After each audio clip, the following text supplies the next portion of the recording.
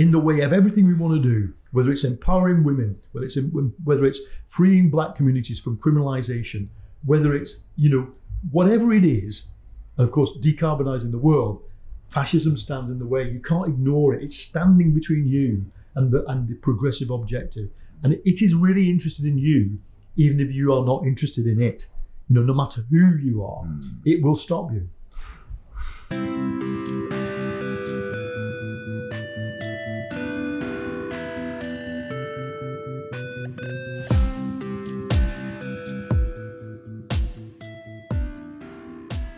Hello, Internet.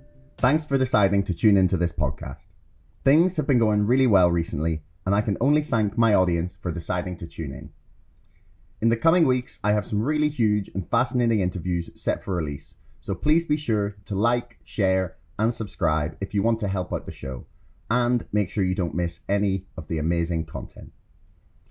Before we get started, I've just got a few short messages. First off, the first round of crowdfunding for my book, To the Moon, The GameStop Saga, has now come to an end. Thanks to everyone who contributed. I still have 20 spaces left in the acknowledgements for names, so if you want to pre-order the book and get your name in there as part of telling the wonderful story of the GameStop Saga, you'll find links to pre-order the book in the description below. Next up, I have two sponsors for the show today. First off, ExpressVPN, the internet's #1 VPN.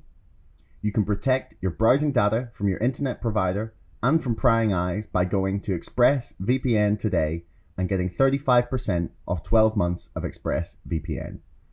Use it for privacy, safety, or just to watch Netflix shows from another part of the world. You'll be stunned at the amount of extra content you can access just by setting your location to somewhere new. Secondly, I have a wonderful podcast to tell you about. But no, it's not this one. Comedy and science are two concepts that naturally go together? Well, maybe not always, but Australian comedian Anthony Janot has found a way to fuse these two concepts. Highbrow Drivel is a podcast where scientists and academics meet comedians in a light-hearted and informative free-for-all chat. Each week, Anthony is joined by a new stand-up comedian and a new expert to discuss their field. Some of the latest episodes have included how the brain understands sound, what is burnout and why does it happen, and my personal favourite of the last few months, did hippies ruin psychedelics? Some of these issues can be difficult to tackle, so I personally love the combination of comedy and science that Highbrow Drivel provides. It makes me laugh and teaches me new things at the same time, like a clown teaching philosophy.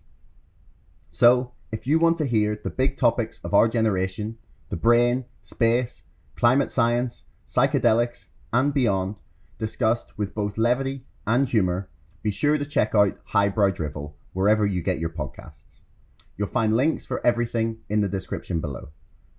Anyway, here's the podcast. So, hello and welcome to another episode of Chatter. Today I'm here with Paul Mason, journalist, filmmaker, Jeremy Corbyn's favourite economist, I think you were once called. Once I was his favourite economist, not sure now. And author of the new book, How to Stop Fascism. This is the proof copy. The real hardback one is much more attractive looking.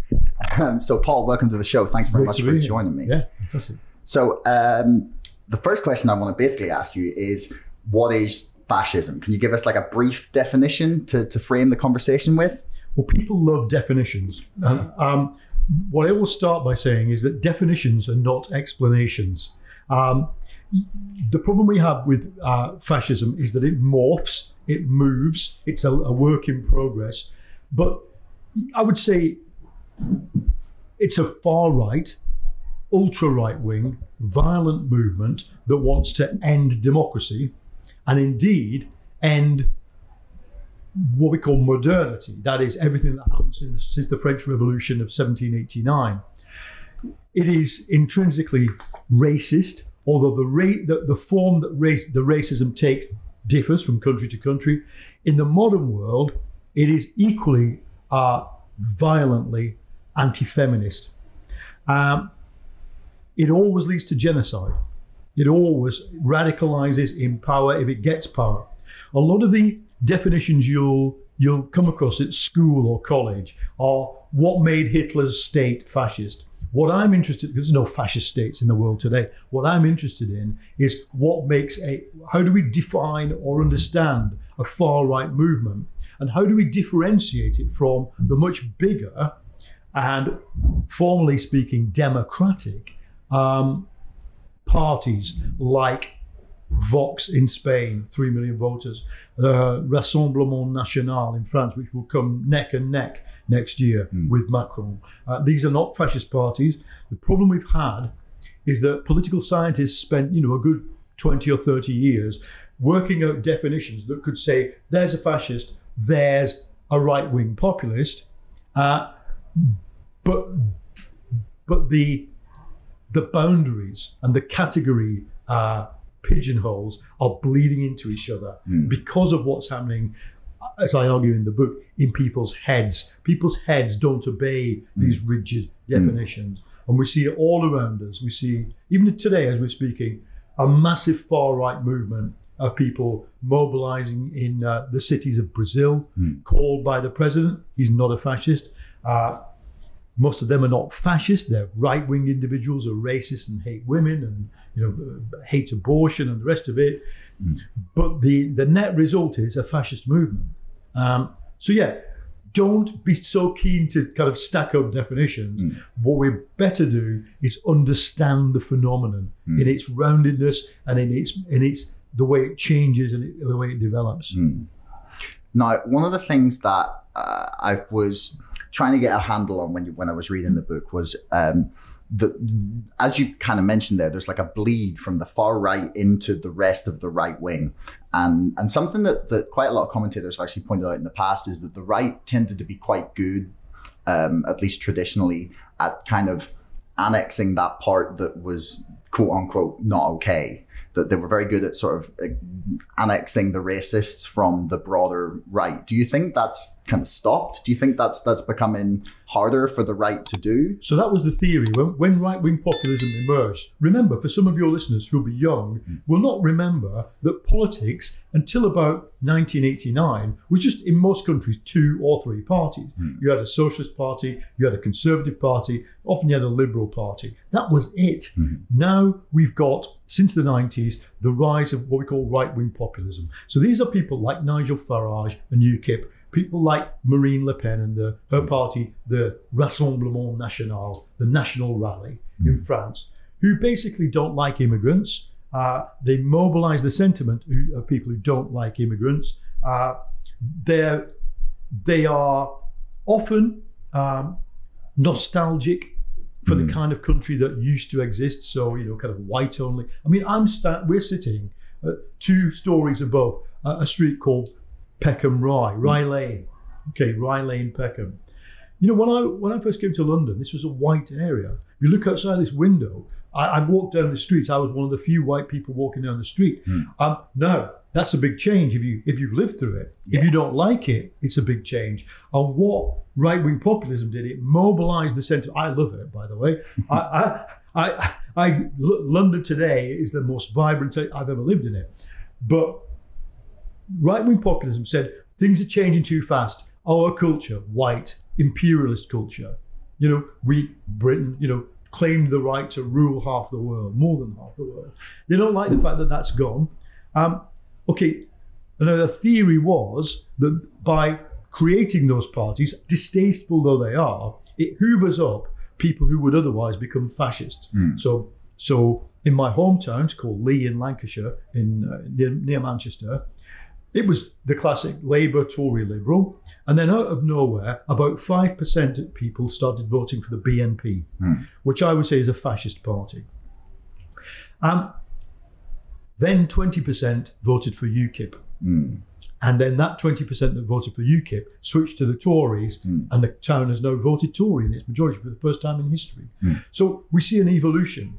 The problem is, worldwide, we're no longer seeing those right-wing populist parties which accept democracy and work within it, even if they don't like it, whose racism is verbal rather than violent.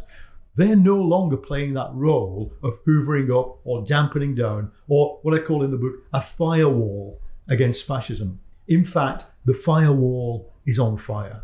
It is the right-wing populist formations and people themselves that are themselves in crisis and being dragged to the right. And nowhere clearer do we see this than in Trump's America and post-Trump America. We see that, look, if we call the right of the Republican Party a right-wing populist group, so the various foundations, think tanks, the various state-level governments who've used right-wing populism, open racism, for example, anti-woman politics, that party is now the willing host for fascists. That party is the apologist for a fascist uprising that took place on the 6th of January in Capitol Hill. So the new situation we're facing is that right-wing populism is no longer a firewall, it's on fire, and that no matter how rigorously you define sort of organization, so you could say, okay, let's look at, there's this weird group in Britain, Patriotic Alternative. It's a straightforward neo-Nazi group. It's tiny. You could easily define that as fascist. And you could easily define, if you wanted to, UKIP, even in its now much more further right iteration that it's gone through since Brexit. You could say it's kind of right-wing populism in transition towards fascism. The problem is, so many of the followers of that politics are not really in anything where they organize art, secret Facebook groups, closed Facebook groups, Telegram channels, and the rest of it. Tommy Robinson, the most identifiable far-right figure in Britain, had 1 million followers on Facebook before, that many, really? Before Facebook shut it, more than 1 million. Facebook shut him down. Only Jeremy Corbyn had anything like that. At the time Facebook shut down Tommy Robinson, Theresa May, the Prime Minister, had about half the number of Facebook followers. Cadbury's Cream Egg, one of the most famous brands in Britain, only has 2 million. So I'd say, that million is about the size of the audience for British fascism. And the problem is their ideas are getting crazier, more theoretical. So meet people on the streets who used to go, I don't like migrants, their food smells funny, I don't like the way they dress, and they wouldn't like Peckham Rye Lane. They now say, I don't like Marxism. And they will quote various esoteric Marxist figures, like a theorist called Adorno, and another guy called Horkheimer. And these were just cultural theorists, but like the far right activists are now obsessed with a theoretical fascism that is very attractive if you're a kind of little boy lost in the world and you hate the world as it is and you don't like what's happening to you in the world. Suddenly you don't have to kind of rely on your prejudices. You've also got a theory. And in the book, what I tried to do was to explain to people what that theory is, how it hangs together, and why it's so attractive to people who don't like the modern, multi-ethnic, feminist, globalized world we live in. Now, one of the things I was trying to get a handle on as well when I was reading was something you've mentioned there is that, okay, so you think that the audience perhaps for fascism, as you sort of broadly defined it in Britain, is about 1 million people. Vaguely. Well, that's just going from guessing. The BNP got at its height about 900,000 votes in one European election. That was then hoovered up by UKIP. Tommy Robinson once had 1 million followers on Facebook. So that's 2 clues, isn't it? Yeah. The problem is the hardening of what they believe, and the kind of, it's like, you can start from a series of prejudices, but if you then build upon it an alternative worldview that rejects facts, that rejects science, that rejects human rights and universality as the core ideas of the post-war world. What's really easy is to drag in other people. So what we're seeing right now is the far right, kind of exists specifically and discreetly as a bunch of small sectarian groups and their Telegram channels, which probably have about 20 to 30,000 people on them. But then if you look at the number of people who are interested in anti-vaccination or anti-mask or climate denial, that's much, much larger. And the purpose of modern fascism is to build itself out into those much wider layers. So a young mum who comes along and thinks, yeah, I'm really against child trafficking. I've got a young kid. I don't want my kid to be stolen by a paedophile. Okay, then they read that Hillary Clinton and Tom Hanks and all the Hollywood elite are child-stealing killers who are going to harvest the blood of children. They're all in Central Park. Yeah. On the QAnon website, the QAnon bulletin board, and for people you don't have to even be uneducated. All that really has to happen is your belief in truth and evidence has to be dislodged. You won't even believe your own eyes. What you will believe is something that makes you feel like you belong in the world that you're in. So that's why we're seeing, as we speak in Britain, my biggest worry right now is the anti-vax movement. It's operating more and more, not everybody in it, but the hardcore are operating as a quasi-fascist movement. So they're invading public institutions, the MHRA, Health Authority, the BBC, ITN, and what do? They rush the doors, they attack the police, and then after failing to attack the police, the front guys, who are all big muscly guys, ex-servicemen or claim to be ex-servicemen, or some of them want to be ex-servicemen, they then turn around and then they maintain order. But while that's going on, the people inside those institutions are being targeted, they're being named, they're being doxxed. You couldn't call the anti-vax movement fascist, but the component parts of it that are putting about this far-right ideology and carrying out violent actions, you would have to worry about. I mean, the most recent example, 200 veteran ex-service people formed a clandestine network in Britain, it's not from America, in Britain, called Veterans for Freedom, V4F, and they were openly fantasizing about kind of launching an insurrection in which some of the people who are giving out vaccines would be harmed. So, it's like a the black hole in space that pulls everything else into it. My argument in the book is that modern fascism is like an ideological black hole that can pull a lot of confused people towards it very rapidly. Okay, so that sort of brings quite nicely to like one of the things that I've become intrigued in is that. So I think you've rightly identified. I think you've articulated it better here actually than in some parts of the book. In that, what you've written makes more sense now that I've been able to ask you about it.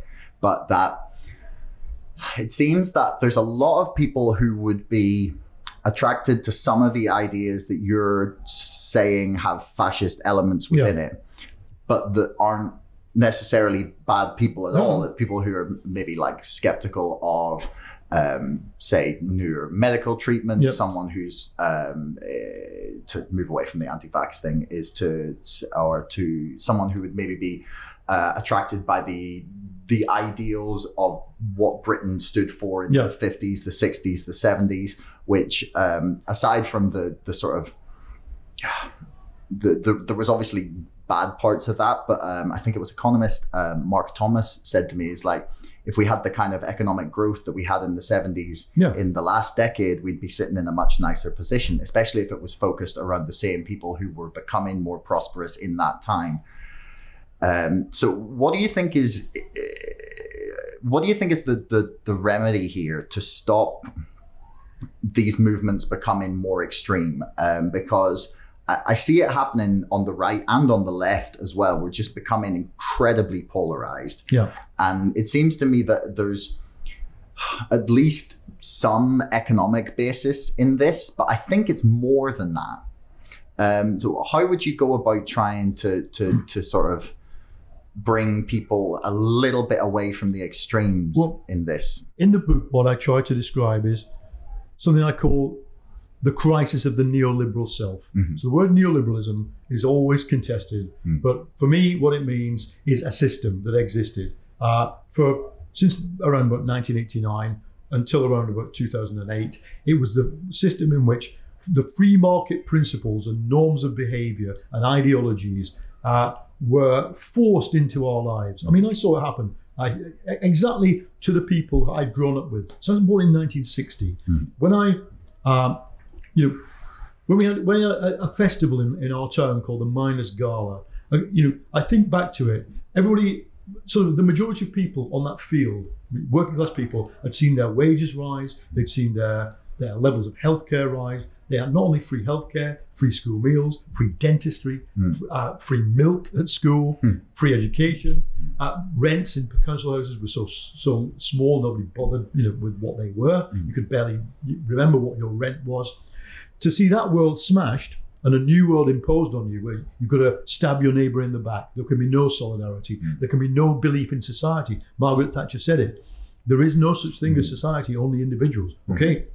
It was horrible to see, but then it got better because people could borrow money, and because some things like lesbian and gay rights or even women's rights improved because they were no longer seen as systemic threats. As long as you can have a gay capitalism, the Pink Pound in Soho here in London, then that's not a challenge to capitalism. Okay, so that ideology, if that ideology, the free market is best, stab your neighbour in the back, compete and ignore society, had just been sold as a kind of, well, this is the latest thing, take it or leave it. You could say we wouldn't be in the trouble we're in. It was not sold like that. We were told you either believe this or you are the enemy. Either you act according to selfish, narcissistic principles, or the miners, my dad's generation, were told you're the enemy within. Okay, so most people buckled down and they said, okay, fine, at least we've got a new religion that it explains everything. The market explains everything from who I will marry, what my job will be, whether my kid will succeed or not, what colour jumper do I wear on a Monday morning. The market controls everything in my life. And what's more, alongside this comes the end of history, the claim that free markets alongside liberal democracies represent the pinnacle of human achievement. Nothing better can be imagined. Therefore, anybody who tries to imagine something better is seen as destructive, alien, wrong. Okay, fine. Then it blows up. Then the whole thing collapses. 2008, I was standing there on New York's Fifth Avenue, outside the HQ of Lehman Brothers, when it shut down. One of the top five banks in the world, bankrupt overnight. The people coming out with their stuff in cardboard boxes. And after that, the stock market collapsed. Capitalism could have imploded. And after that, sure, you've got free markets, and there'll be this place we're in. You've got the workspace, and outside you've got coffee shops, and you've got African butchers. But none of it would exist if the state had not stepped in and saved the market. And so the ideology makes no sense. The market controls everything. It doesn't. The state basically has saved capitalism, and we only, get out of bed in the morning and go to work because the state borrows and prints money. Right. Now, most people, so you can keep an economy going on this kind of life support of borrowed and printed money for a long time. But what you can't do is force people to believe that it makes sense. So the ideology of neoliberalism has evaporated. Now, okay, so then people ask, well, are there any other ideologies? And because of this all-seeing nature of neoliberalism, it explained the market, it explained politics, it explained geopolitics, it explained the end of history and why nothing better would ever be possible. People started to look for an all-explanatory viewpoint that explains the world just as well. And because I argue the left failed to offer them something coherent and persuasive by and large, you've started to get people looking for a coherent, holistic view coming from the far right. And what the basis of that is the three things fascism has always based itself on: nature, nation. So what is it now? It's whereas kind of the left has based itself on history, class and revolution.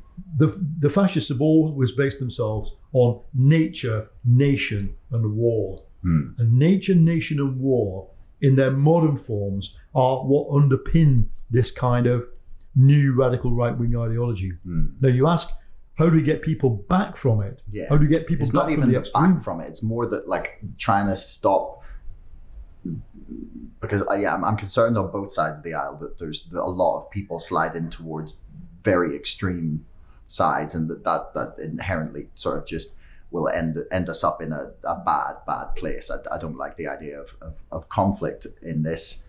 And actually, you say about nature, nation, and war. So war is obviously not good. Yes, as the withdrawal from Afghanistan has kind of shown us. But the idea of sort of focusing on human nature and the idea of the nation state, those two things I don't see as inherently bad. No, I don't see them as inherently bad. But let's understand what they mean in fascist ideology. For Hitler, human society was only good when it was behaving like a baboon pack. Mm-hmm. Hitler's language is full of suggestions that when humans are rational, when humans are kind or collaborative, they are soft. And also nations, when they are kind or collaborate, they are soft. And so for Hitler, the idea that nature it's not that, of course, we all love nature. We love the trees, the countryside, the air we breathe, the sea. You're talking human nature more than no. We're talking about the idea that pre-human nature, the animal side of humanity, is the side that fascism wants to raise. And philosophically, this is deeply rooted in German right-wing philosophy going back to Friedrich Nietzsche. The idea that any attempt by human beings to make themselves better than what they are naturally is false, leads to weakness. Better to just be an exultant bully, what Nietzsche called the blonde beast, who runs away laughing, having committed rape and murder, as if he'd just done a student joke. That's what. So a lot of people think, oh yeah, but he was just joking. But that came to pass. That came to pass. As I write about in the book, Nazis behaved as if morality was or any idea that human beings had to behave in a collaborative and indeed beyond animalistic way was philosophically alien to them. So that's when I speak about nature being important to fascism, that's what I mean. Now, nation, it's interesting. Historic fascism was a form of violent ultranationalism. Mm-hmm. So Hitler wanted to make Germany the preeminent nation in the world. So did Mussolini.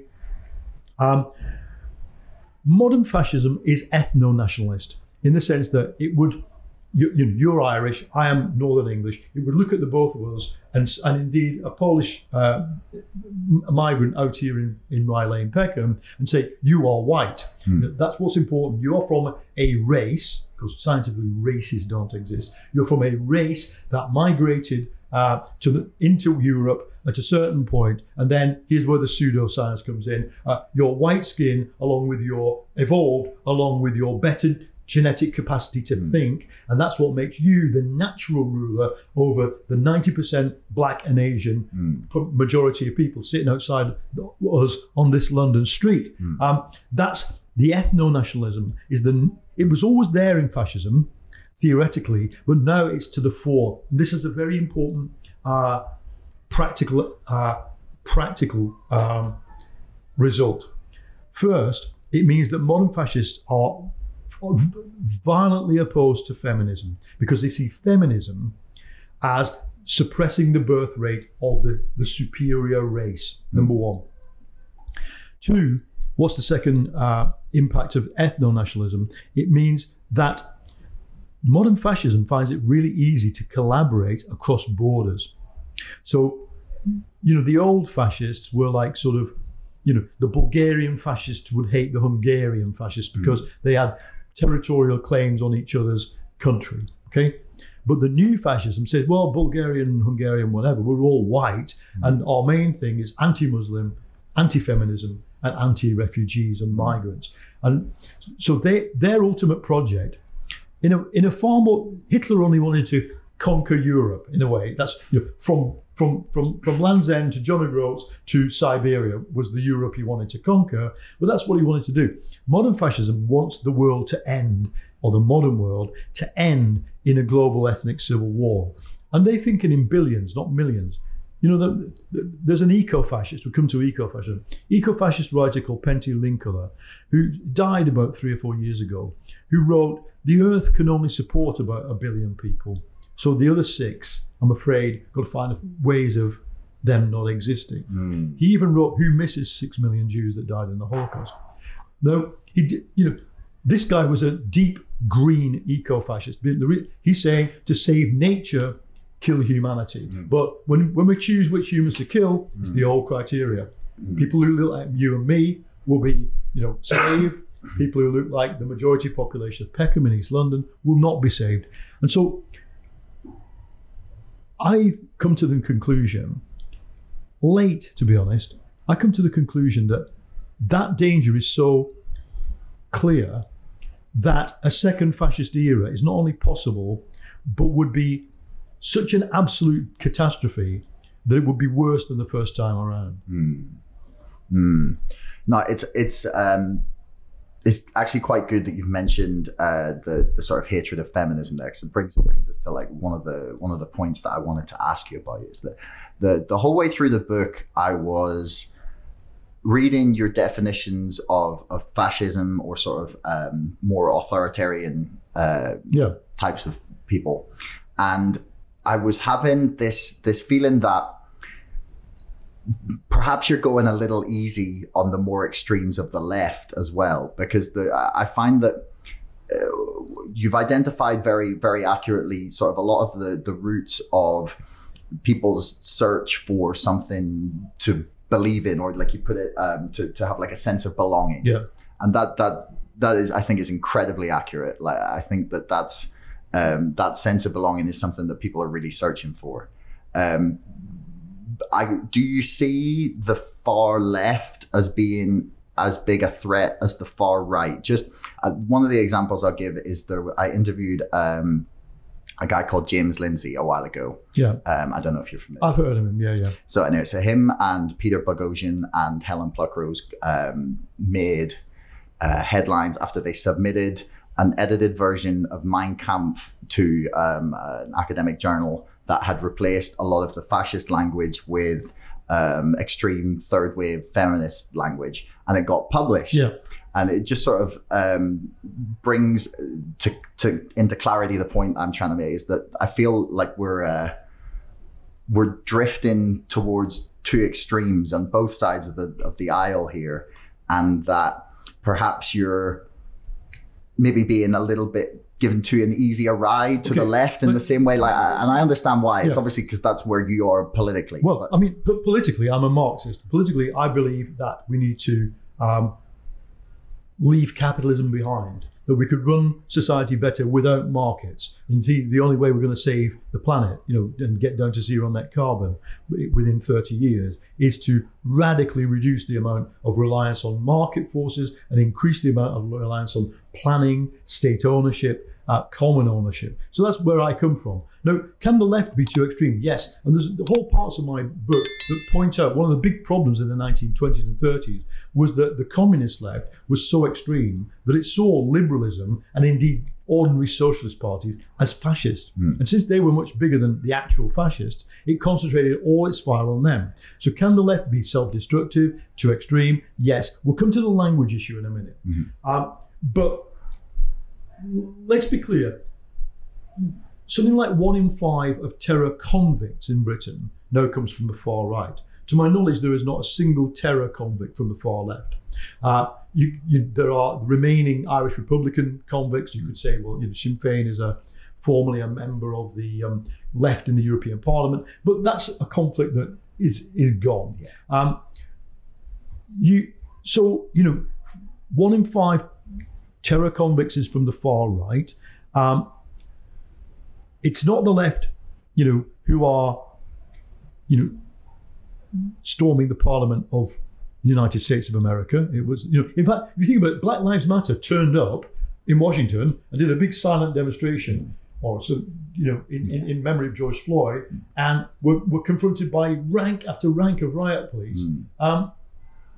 The left's violence, the left's violence has been defensive, sporadic. If you think about the Ferguson riots, if you think about, even when the left, I think, had its greatest moment in the United States, which was during the Occupy Wall Street. Occupy Wall Street wasn't violent; it was overtly non-violent. So there is no parallel, and I think we have to resist when people throw this at us. Well, what about Antifa, as the Americans call it? Well, no, it's a loosely organized group of people who largely sit there to defend themselves against fascist violence. Is the violence sometimes perpetrated by those groups advisable? Sometimes not. Yeah, it's not tactically a good idea. Sometimes you have to, sometimes you don't. Does it look good? No, it doesn't. But in the end, the point is there are two different projects. The left project is in historic terms, it's a product of the Enlightenment. It says no matter what our differences are with capitalists and liberals and globalists, we do defend liberal democracy, we defend human rights, we defend universality, the idea that every human being on earth has the same rights to life and freedom, etc. And generally, the left defends science and rationality. So I think that,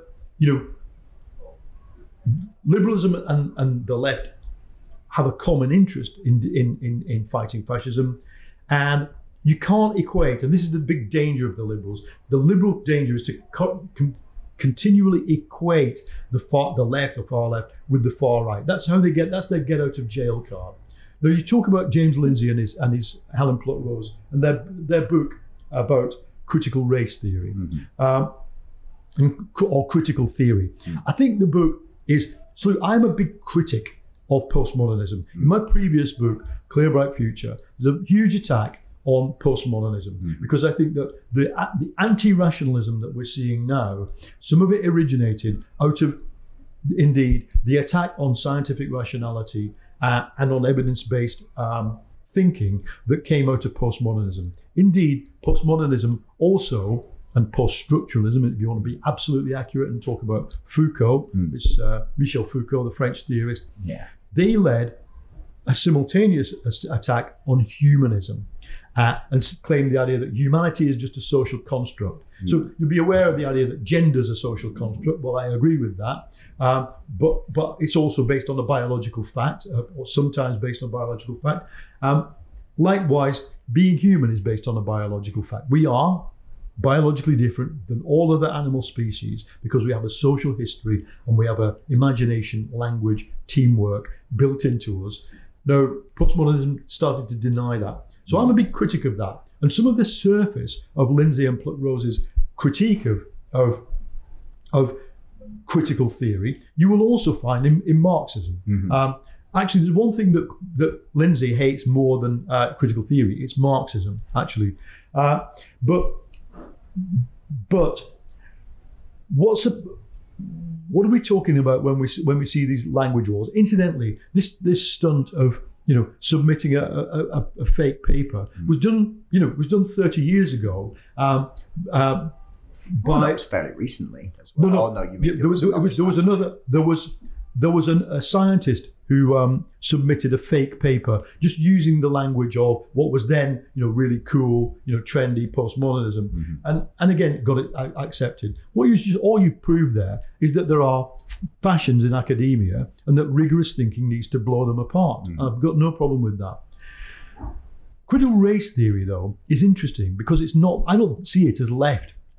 I see it as progressive. I see it as welcome, and I would like to have a debate with critical race theorists. But what it is a bunch of people in the legal studies area who'd taken for granted the idea of legal equality under the law as being constitutionally guaranteed to black people, and then through their legal practice discovered, hey, guess what? It isn't. And they embarked on a search for structural causes of racism, and indeed, if you apply it more generally through intersectionality theory to homophobia, to Islamophobia, and to sexism. I have no problem with people identifying structural causes and structural foundations of oppressive behaviours. And indeed, this is the thing that really annoys the anti-CRT people, that the realization that there isn't just white dominance in a society like America, but white domination as a verb. Every white person, no matter how liberal and progressive, does play a role in the domination of black and ethnic minority people, and every man, no matter how metrosexual, does play a role in the subjugation of women. How could they not? Because these are structural things. There's no contradiction between saying you can have progressive men, anti-racist white people, and there be a structural thing deeply embedded in human behavior. So yeah, the debate I want to have with the CRT people is, what is the ultimate source of these structural problems? To me, it is capitalism. That doesn't mean it's just economics. There is a racialized capitalism. If you're an individual black person, George Floyd, in the USA, being arrested for the latest, what was he arrested for? Passing a dud check. $20 note Yeah, or something. Counterfeit bill, yeah. Yeah, so that's the crime of being poor and black, or poor or marginalized and black. And you can analyze the things that brought George Floyd and that police team that killed him into conflict weren't just race. They were economic, they were place, they were layers upon layers of history, and the fears that white people have, that are sexualized fears about black people as well. So when a white guy can put his neck put his knee on the neck of a black guy, that is speaking to so many insecurities, right? Okay, I have a different language and a different approach to why that happens, but put me in the camp of critical race theory versus James Lindsay and co, and I'm with the critical race theorist. It's this kind of anti-woke, and it's very clear, the anti-woke agitation of the American right and far right is yet another conduit created to, I would argue, to drag people away from a quite legit. You can pick up that, Lindsay and Pluckrose book and think, yeah, okay, they've got a point, right? But then the next steps, look what Lindsay tweets. It's constant put downs of people who want want black liberation, who want women's liberation, who want to fight against injustice. So this kind of cui bono, this Latin phrase, who does it serve? Who profits when people attack CRT? And it's the far right. I mean, I guess this is probably where we disagree a lot. And I've interviewed a couple of people about intersectionality, and my sense is that it's a bad thing for society to get obsessed with all of our differences. I feel like it's really divisive for us to become, because I feel like we're getting more and more focused on things like race and gender. And for me, I feel like we should be focusing on how to maximize the individual and society more broadly, where when we get caught up with trying to think about intersectionality, where you go, okay, so how do we best make sure everything is perfectly diverse, instead of trying to create the best conditions for everyone to have equal opportunity to make the best of themselves. I feel that the validity in their critique of the woke is that we get caught up in these differences, and that ends up benefiting only I wouldn't even describe them as the far right. To me, it benefits the establishment class, like the people who occupy the upper echelons of power in both the Conservative and the Labour Party, the people who have been in those positions of power for the past 40 or 50 years and espouse the ideology of neoliberalism that we were discussing earlier. Well, I mean, look, I grew up in a world where intersectionality theory didn't exist. What we were left with was largely what we call class reductionism, economic. So, literally, so these streets around us in 1981 erupted into a riot Okay, and I remember I was on the left. I was here. I wasn't in the riot. I wasn't physically here at the time. But not long after, the left were kind of trying to sort of rationalise what had happened, and people kept saying it's because of unemployment, and then people kept saying, it's because black people are paid less money. And the youth just said to them, no, I'm sorry. It's because when we step out of our door, a policeman grabs us, beats the shit out of us because we're black. That's the point. So the left had no theory other than economics about what caused racism. Of course, it had colonialism, with the kind of colonial hangover. But then why did racism keep replicating itself? And it was then what was the problem that we ran into. So feminists, had a theory that men oppress women, and they do. But then suddenly they were confronted, as these movements converged, and there was a movement, for about 10 years, a broad left movement that was anti-Thatcher, anti-capitalist, in which people said, hold on a minute, you're a white middle-class woman, you can oppress me, a black man. Is that not true? And indeed, you're a black man, and indeed you might have been arrested by the cops, but when you stand alongside the gay pride demo and shout homophobic insults at us, you oppress us too. So suddenly people realised that oppression isn't like a sort of hierarchical layer cake, like feudal society, the king, the bishops, the knights, the lords, the peasants. It intersects. We must look at it from the point of view of the individual. The individual is a node of many oppressions. I don't think that has to divide people. But what I think you then have to do is say, well, what's the overall goal? Incidentally, one of the reasons I think people became more aware of their identity, over and above the technological thing that people have, identity, they can create an identity through social media, is that capitalism itself has begun to exploit us in multiple ways. So my dad, my mum and dad, they went to work, they earned wages in the form of cash. They got cash in their hand, they spent it on stuff. And if they wanted to buy a sofa, they would, save that cash in a bank. Yeah. That was their relationship to capitalism. Bank was for saving, work was for earning money. Today, we earn electronic money. You never see the money you spend. Yeah. So you're not aware of the fact that a lot of what you spend is borrowed. Likewise, most people don't have savings. They do have borrowings. And the difference between stuff I've earned and stuff I've borrowed is not obvious in my bank account. So what does that do? It creates what we call a stream of financial exploitation, as well as workplace exploitation.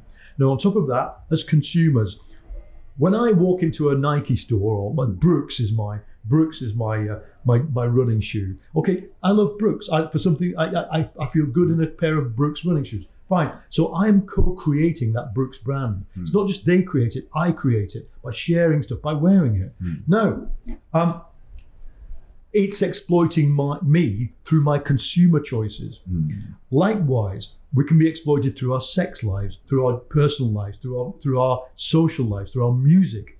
And because these constitute who we are, I think this is why we've become more aware of multiple forms of exploitation. So I don't see this as a weakness. A lot of my left colleagues think if there is a kind of left nostalgia, if only we could get back to class, and everyone would agree that the bosses are the enemy and that we, the ordinary workers, are not the enemy and we should stick together. Well, in the real world, that's gone, because today you meet a young black woman entrepreneur from Birmingham.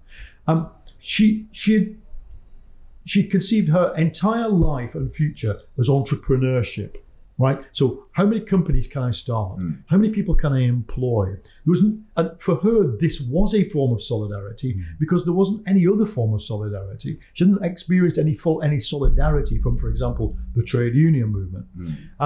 So the average young person thinks, how do I become a DJ? How do I become a Love Island person? How do I become a podcaster? Podcaster, yeah, or influencer. Because, their forms of collectivity are different from the ones that I learned in the mid-20th century. I just don't think, since my aim ultimately is to defeat fascism and get rid of capitalism and get rid of carbon from the economy very rapidly, I want to do it with as many people as possible. And so I want to try and accentuate the things we have in common while respecting the differences. That's a very different landscape in which to be fighting fascism than the one in which I describe in the book in the 1930s, when really, the far left in Germany was fishing in the same pond as the far right. Young, obviously white, Christian, unemployed, disaffected men, sitting in, literally the communist pub and the fascist pub looked pretty similar in terms of demographics. They just had different flags, sang different songs, and would kill each other if they met each other on the street. Today, that's different. Today, one of the huge strengths of the anti-fascist and anti-racist movement today is it's the diversity of society against people who are nostalgic and want a ethnic monoculture. And I think that's one of the things that gives me hope in thinking we're going to be able to defeat this. No, I'm aware you're pressed for time here. There's two things that I want to ask you about, and I can either give you them one after another or in sort of quick fire succession. Because there's just two more things I'm curious to really get your thoughts on. The first is whether it is capitalism is the problem or whether it's neoliberalism / corruption, because to me it looks like capitalism has given us a lot of really great things, especially when you look at the way that the country was rebuilt in the wake of the Second World War, and the things like the economic miracle in East Germany once the wall came down. It seems to me like it's a pretty great system that we've allowed to become very, very corrupted. It's that Karl Marx in 1848 wrote, the capitalist system is the best thing humanity's ever invented. Except the problem is it doesn't liberate us. It accelerates economic growth. It unleashes technology. You could even say it eventually, after it employed children in factories aged 8 and stunted their growth. Wow. Eventually, it did create a situation by the mid 20th century where some people in some countries could blossom and flourish in their cultural life. It gave us the two or more of the most free and diverse, accepting, just innovative countries in the world in Britain and America. Well, I wouldn't say they were that accepting, but the problem is more so than quite a lot of the world. The problem is, however, it also gave us World War I and World War II. Any attempt to say, Catholicism. So any attempt to say that capitalism. I'm thinking more about the post-war period, really. Okay, the post-war period. Post-war period was superb. I grew up in it. Rising real wages, rising meritocracy. The ability to move, my family tree goes 200 years that I've traced it on the English side, because there's a Lithuanian side. On the English side, it goes hat maker, miner, lorry driver, economics editor of the BBC. And that is not about me. That is about, because I bet there were other potential economic editors of the BBC somewhere in my family. That is not about me. That is about post-war Britain. And the problem is neoliberalism destroyed that. Neoliberalism reversed it, but it had to, because the capitalism in which I grew up, in which workers were strong and solidaristic and stuck together and were self-educated and had culture. They had brass bands, they had choirs, they had self-organized libraries. Even the kind of classic dahlia clubs and dog breeding clubs were kind of islands of civilization that they had created. Well, once you smash that, you get the world around you. You get the world we live in. But they had to do it because that was the source of their strength. Rising real wages meant shrinking real possibilities for profit, and no possibility for this huge profit machine that we have now. Speculative finance, speculative house building, all the apartment blocks along the River Thames built speculatively could not be built if Wandsworth and Lambeth councils were dedicated to building social housing, which they cannot do because of the neoliberal system that we're in. So I don't want to separate neoliberalism from capitalism. It is the logical end point of capitalism. I think it's over. I think the capitalism we're living in increasingly is an oligarchic one, where Trump, Bolsonaro, Duterte, Erdogan they employ their sons and daughters. They'll try and create dynasties. The parliaments are eviscerated. Even Boris Johnson basically is playing that game. Carrie Johnson, as she's now called, is calling the shots, sacking this person and that person. Yeah. So my huge source of hope lies in the fact that we have the most educated generation ever. They have the technological means to communicate. You are. And technological means to communicate with each other, and the motive for radical change, which is climate change. We could turn fascism into a sideshow if we had progressive parties, I won't even say left, an alliance of liberalism and leftism that was prepared to radically address climate change. Because that, today when we're recording this, the British government's just decided to spend an extra 10 billion on social care.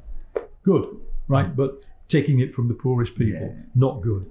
We're going to need to spend something like 250 billion, to sort climate change. And in that, we can create the jobs that people need. We can create the kind of town centres or the village centres or the kinds of, any young person who's been on a train on a Sunday night, squashed in there and squashed sitting next to the toilet, that kind of world that you guys live in, that is just a world of horribleness.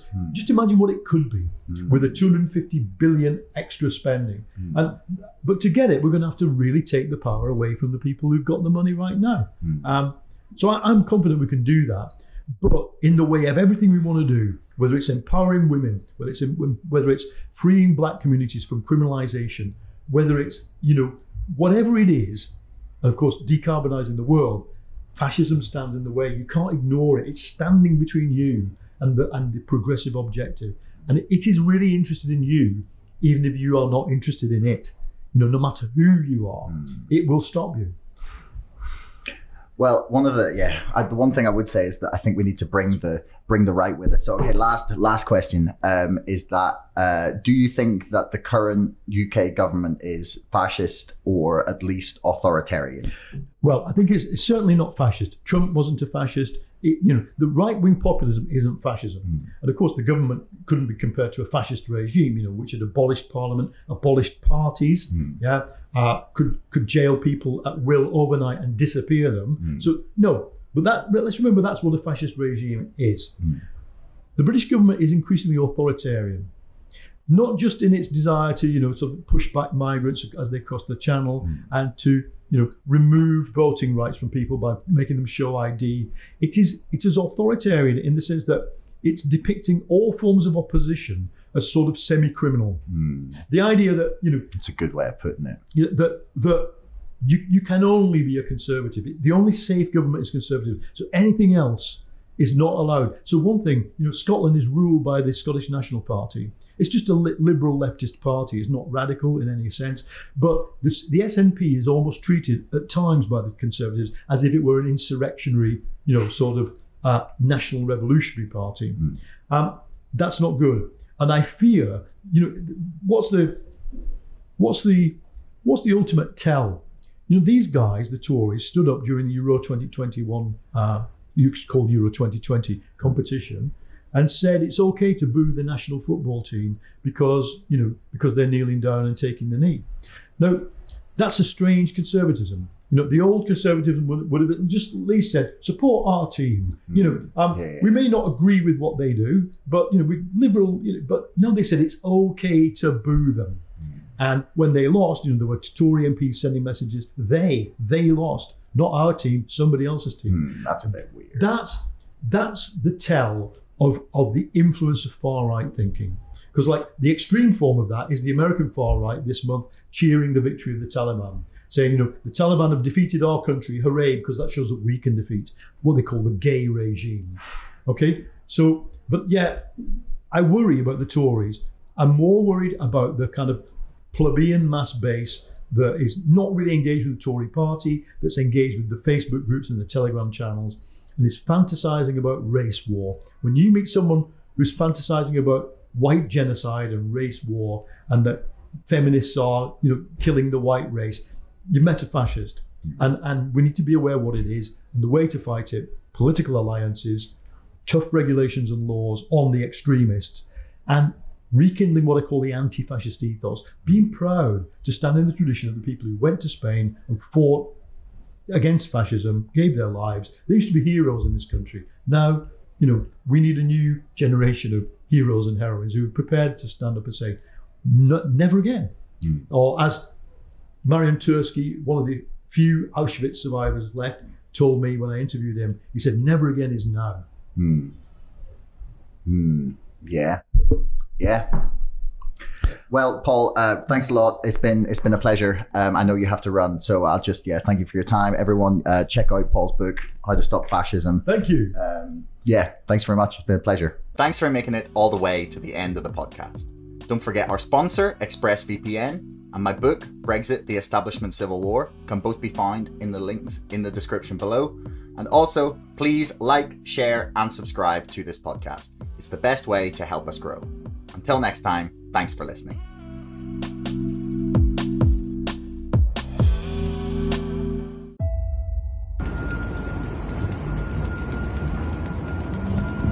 The animal dragged a child around its enclosure. The child had fallen into that enclosure.